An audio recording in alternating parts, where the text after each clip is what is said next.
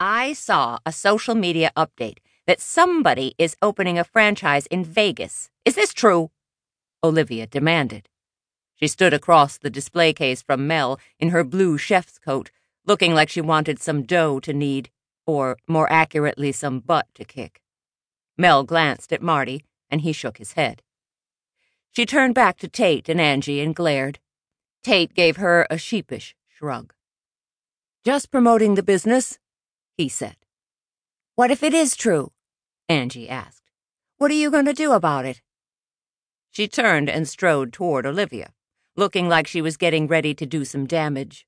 To Olivia's credit, she didn't even flinch, which was saying something since the two of them had tussled before.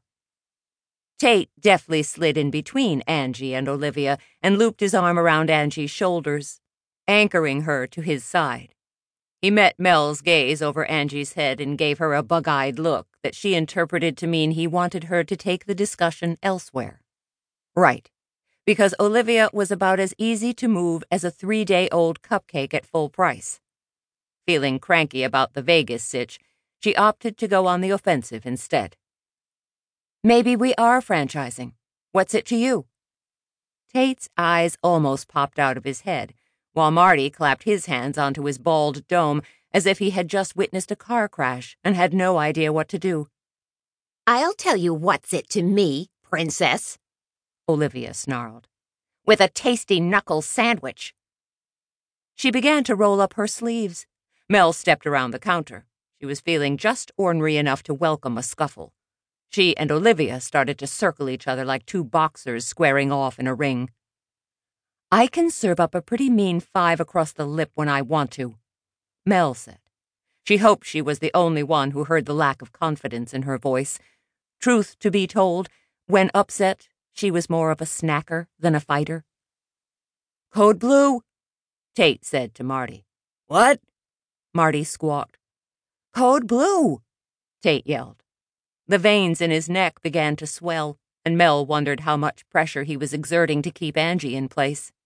"We talked about this. This is a code blue situation." "I can't remember what code blue means," Marty cried. "Think," Tate growled. Marty's face puckered up with effort. Then he broke into a smile. "Oh, yeah." With a smooth move the likes of which was only seen in Fred Astaire movies, he hopped onto the counter, spun around, and slid over the top of it, dropping to his feet right in front of Olivia.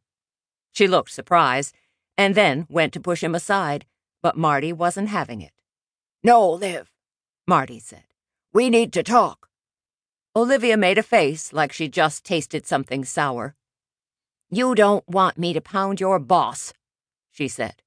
She sounded put out about the whole thing, and Mel felt behooved to protest. "Who says you're going to pound me? I could take you," Mel said. She lifted her arm and flexed her muscle. It sagged, and she hastily put her arm down. "This thing between you and me," Marty said. He pointed from him to her and back. "We need to make it official." Olivia blinked. Her mouth trembled, and her eyes got watery with tears. "Oh, Martin, I don't know what to say." "That's right," he said. He puffed out his chest as if he was quite proud of himself for coming to this place in life. "I think it's time you became my girlfriend." Olivia's face fell. "What?" "That's right," he said. "I want to formally make you my main squeeze."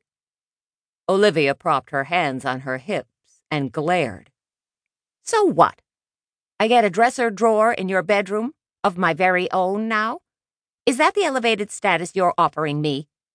"I thought you'd be happy," he said. "You're always asking me where this is going. I figured we could make our coupleness official-like." "Official-like? What does that even mean? We've been dating for over 6 months. I thought I already was your girlfriend," she said. "Oh," Marty said. He cast Tate a worried look, who helped him out with a cringe and a shrug. "Martin Zelaznik, you're about as romantic as a case of beer," Olivia snapped.